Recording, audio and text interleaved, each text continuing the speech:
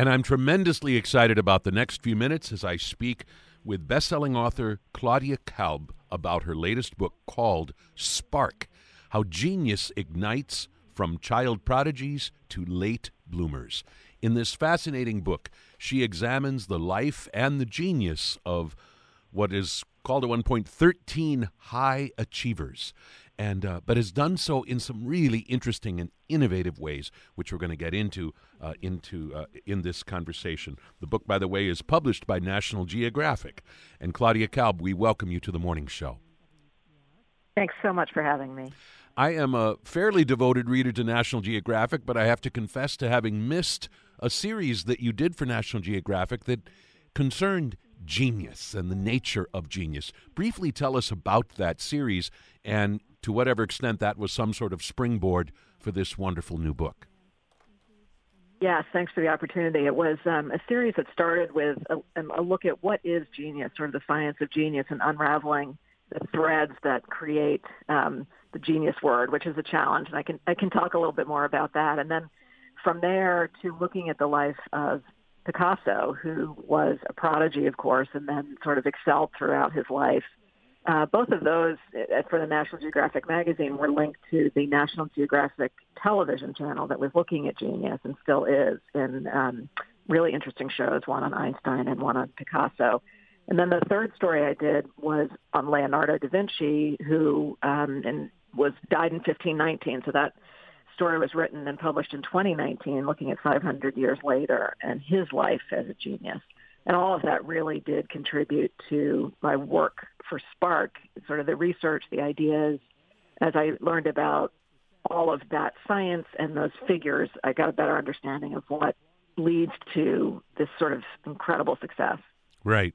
So as far as you're concerned, the benchmark for genius, for being a genius, is achievement of success. I mean, in the sense that then Orville Redenbacher is a genius and Colonel Sanders is a genius, or is there something else that is part of this where someone really earns the moniker of being a genius?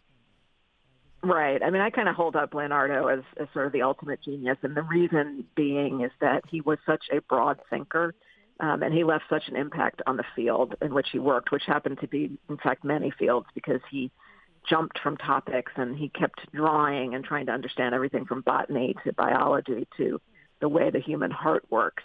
So in my mind, that kind of energy and creative mind and big thinker, and also the legacy. I mean, he has continued to resonate so many centuries later, and I think that is really another key element of genius, sort of with the capital G. I think there are a lot of genius moments in other people's lives, but I think the ultimate geniuses are these people who just transform something. They really shine new lights, see beyond borders, and transform fields and the way we think, sort of forever. So that's kind of a distinction. Very good. We're speaking with Claudia Kalb about her book, Spark: How Genius Ignites from Child Prodigies to Late Bloomers. The subtitle of the book points to one of the most interesting things that you do in this book, namely that you are interested in genius as it plays out in several different scenarios. Those who are child prodigies, where their genius is evident very early, to those that you call midlifers, where it's kind of right in the middle of life, and those who find, in a sense, their genius and begin to nurture it only very, very late in life. Did anything in particular inspire you to want to take the time to make these kind of distinctions between these three scenarios? Yes. I mean, I really have always been fascinated by when people find their moments, and I kind of zigzagged a bit myself to becoming a journalist and an author, having done some other kinds of interests before that. And so I feel like the lifespan or sort of journey is fascinating. We're all human beings. We all have to find our way. And I think it appeals to everybody to understand how somebody does find that inspiration or that moment. And in the book, in Spark, I wanted to be able to present kind of that arc that starts so early in people like Picasso and Shirley Temple, the child star, and Yo-Yo Ma, prodigies, and then how that develops differently at midlife. Some of the examples are Julia Child, I look at, and Maya Angelou and Alexander Fleming, who discovered penicillin, and then all the way up to later bloomers, Eleanor Roosevelt, Peter Roget, who wrote Roget's Thesaurus, and Grandma Moses. I think they're all relevant because they all describe very different moments in life and different reasons for why those moments happened at the time they did, which are different in different people's lives. How difficult was it for you to come up with this list of 13 geniuses? And I guess in particular, I'm wondering, did you have any geniuses in mind that you ultimately discarded because their stories just didn't play out or offer up what you hoped they were? Or by and large, were you able to arrive at your list of 13 fairly easily and were able to stick with them? Yeah, that's a great question. It's a little bit of both. I think some of them surged to the surface as sort of obvious candidates because I was looking for a real mix of livelihoods. So it wasn't a book about 12 artists. I wanted to have very different careers.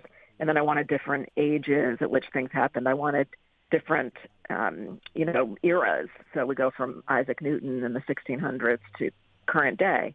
And so I was looking for a real mix, men and women. And I did discard some people. I thought about Mozart, for example, in music, or even his sister, but decided on that I would really like to do someone contemporary. And that's and I do that through Yo-Yo Ma and his life. And I'm able to sort of dabble in some of the other people that I didn't get to in a chapter, but who appear in the chapters. Laura Ingalls Wilder, the writer who created this phenomenal best-selling series, she didn't write until her 60s. So she's in the book briefly, and you could do a whole chapter on her. So I kind of tried to cull it into an interesting group that gave a broad range of different fields and timelines.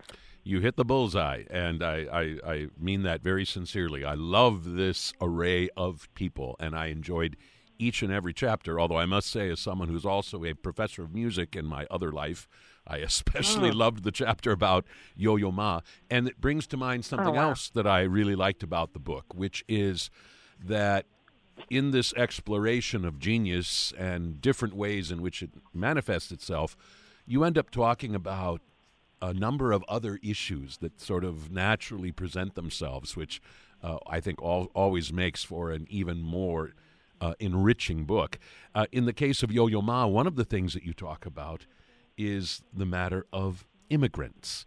And you say at one point, some of history's greatest minds, it turns out, were immigrants who reinvented themselves in their new homelands. Tell us more about how this played out in the life of cellist Yo-Yo Ma, and why you think, in a sense, it is helpful for us to kind of know this and understand this, even beyond whatever interest we might have in the specific life and genius of Yo-Yo Ma.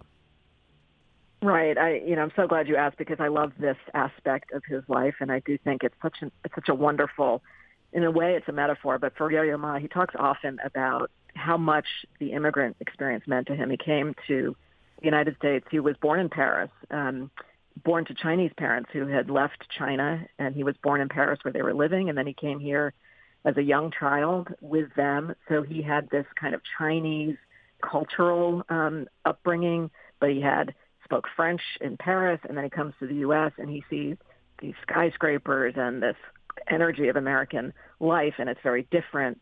And he talks about how important this immigrant experience was. It gave him such a mix of backgrounds that he was in some ways wrestling with at times, and in other times embracing altogether. And also, just in general, in terms of immigrants, they do tend to show this openness to experience because they have no other choice. They're coming from another place. They have to reinvent themselves. They have a certain kind of motivation and energy to do that. And this idea of being open to experiences turns out to be a real big factor in genius, in accomplishment, in creativity, because you're looking past what's right in front of you. You have to be sort of jumping boundaries to get to new places. And you do that in your mind as well as physically. And so it's a wonderful thread in that story. Absolutely. I really like that. And of course, although the immigrant experience can also play out very differently than that. Sometimes just a nose to the grindstone, narrow focus. For some people, that is what it has to be. But for other immigrants, there is this experience that you describe in the life of Yo-Yo Ma and others. I did deeply appreciate that. When we talk about a midlifer like Julia Child in your book, one of the insights that you offer about her story is this whole notion of finding one's passion, identifying one's own passion, and how this is not very often easy. In fact, you go so far as to say identifying one's passion is never easy, because in real life these layers can be difficult to identify and even harder to cast off. They stick like varnish on old furniture. Can you say a little bit more about how this plays out in the lives of a lot of us, even those of us who are not geniuses by any stretch of the imagination? Right. I think people, I talk about those layers, sort of the expectations, the constrictions, we sometimes put on ourselves, and all of that kind of stuff, it builds up, and sometimes just feeling like, you're approaching midlife and it's going to become, the downward slope now. It's sort of the end, and everything you've done is now going to start, declining. And I see it through these people very differently now. I see it as sort of a continuum going up. And I think with Julia Child, she talked about when she was in college and after college, she really had no idea what she wanted to do. And, I found that heartening in the sense that it wasn't somebody who started out as a kid loving food. She talked about loving to eat food, but she didn't have this culinary instinct or desire till she had that meal in France at 37, and then started working on the cookbook, and at 50, becomes the French chef. That's her moment. And I think that is a passion that she discovered, again, an experience that, she was lucky to have, but it really ignited in her that kind of spark. And I think for her, it came much later, but she pursued it with such energy, and she was somebody who never stopped and kept doing it through her later years. So I think there's a lot of inspiring messages. Absolutely. And I want to say that I knew actually quite a lot about Julia Child before I read your book, but I gained some wonderful insights into her life. And for instance, Maya Angelou, who I've had the honor of interviewing a couple of times on this very program. Again, I knew much, but I knew much about her and her story. But your book goes on to teach me more. But I want to finish out with someone who actually I knew very, very little about, scarcely more than the name of Grandma Moses, and just the barest minimum in terms of what she was famous for. I am so grateful that your book includes such a rich account of her life and her experience. For those who do not understand her significance and the uniqueness of her story, please say a word about why all of us should know the story of Grandma Moses better. Yes, I mean, I also, like you, did not know a lot, and I think that the main thing to know about her life is the honesty, the forthright bravery, and sort of the simplicity with which, and I don't mean that derogatory, I mean that in a really positive way, the way she looked at life and accepted the challenges. She saw 5 of her children die as babies, and yet she had this resilience in this way to, keep busy. She needed a purpose even in her 70s, and she turned to art. And, she was lucky in that someone saw these paintings in a drugstore and got them to a Manhattan dealer. But it was her vision and her just keep going, like the engine that never quit. She just had a faith in herself, whether or not it was going to sell. And then it did. And she was discovered, and her art came at a certain moment in American art that was noticed, and people loved it because of the way it sort of reflects back to a time that people were trying to get back to, comforting time, a peaceful time. So she has such significance, and I think we're going to see more of her actually in new exhibits in the years to come. Right. And in that life of 101 years, so much was crowded into the dusk years. In this chapter about her, you have a wonderful quote from Oliver Sacks talking about his own father on the eve of his 80th birthday. saying he felt, as I begin to feel, not a shrinking but an enlargement of mental life and perspective.